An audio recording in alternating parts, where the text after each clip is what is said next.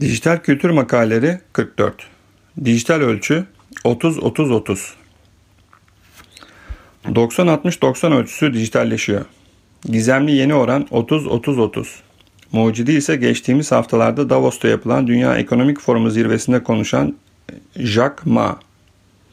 Ma, dijital dünyada şimdiye dek yapılmış olan en büyük halka arzın mimarı. Alibaba.com e-ticaret sitesinin kurucusu.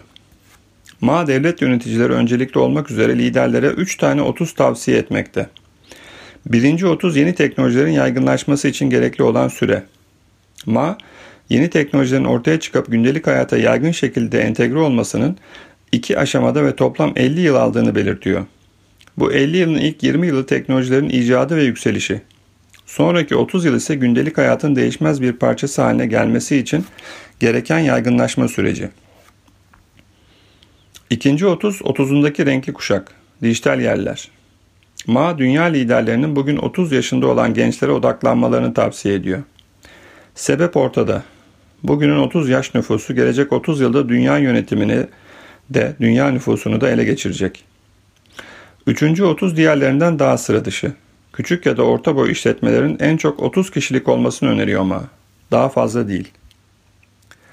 Ma'ya göre Amazon, eBay, Facebook, Google, Alibaba gibi firmalar geçen 20 senenin icatları. Şimdi sıra bunların yaygınlaştırılmasına geldi. Bugüne dek bu siteler ve işaret ettikleri şeyler yaygınlaşmadı mı ki Ma gelecek 30 yılı daha yolun başı gibi değerlendiriyor. Malum altına hücum varsa altını ilk kazananlar altın kazanmaya gidenlere malzeme satanlardır. Amerika'daki Seattle şehrinin yöneticileri zamanında bunu akıl etmişler. Alaska'da altın aramak üzere son büyük yerleşim merkezi olan Seattle'a gelenlerin alınan bir karar ile şehirden belli malzemelere sahip olmadan çıkmaları yasaklanmış. Şimdi dijital ileri teknolojilerin ekmek su gibi gündelik hayata dahil edilmesi süreci başlıyor. Geçen 20 sene içinde erken kalkıp yol alanlar gelecek 30 senenin hasılatını toplamak üzere pozisyon almış durumdalar. Ma'nın değerlendirmesine göre dijital alanda e-ticaret, arama motoru, sosyal medya gibi macera aramaya gerek yok artık. Bu dünyayı yönlendiren devler belli oldu, köşeler tutuldu. Son köye kadar bunun yaygınlaştırılmasına geldi sıra, tüm dünyada. Bu yaygınlaştırma sürecinde kim akıllı çözümler bulursa parayı da onlar kazanacak. Bir başka deyişle bir sonraki Facebook'u, Amazon'u icat etmeye çalışmaya gerek yok. Fırsat bu icatları kullanacak insan sayısını artırmak. Çünkü daha hala dünyanın ancak yarısı internete erişebiliyor. Erişebilenlerin oluşturduğu ekonomik büyüklük ise hala marjinal. Gelecek 30 sene içinde e-ticaret ile ticaret arasındaki fark ortadan kalkacak. Bugün e-ticaret dediğimiz şey yarının standart ticaret modeli olacak.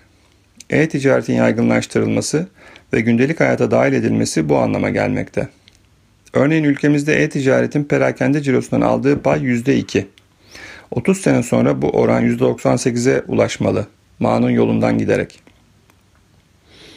Alibaba sitesinin karizmatik lideri Ma'nın çizdiği yol doğru mu? Yoksa yeni rakipler çıkmasın diye hedef mi şaşırtıyor? Yeni icatlar çıkmasın, bugünün dijital devleri yeni rakiplerle mücadele etmek zorunda kalmasın diye. Ölmez sağ kalırsak 30 sene sonra bunun cevabını öğreneceğiz.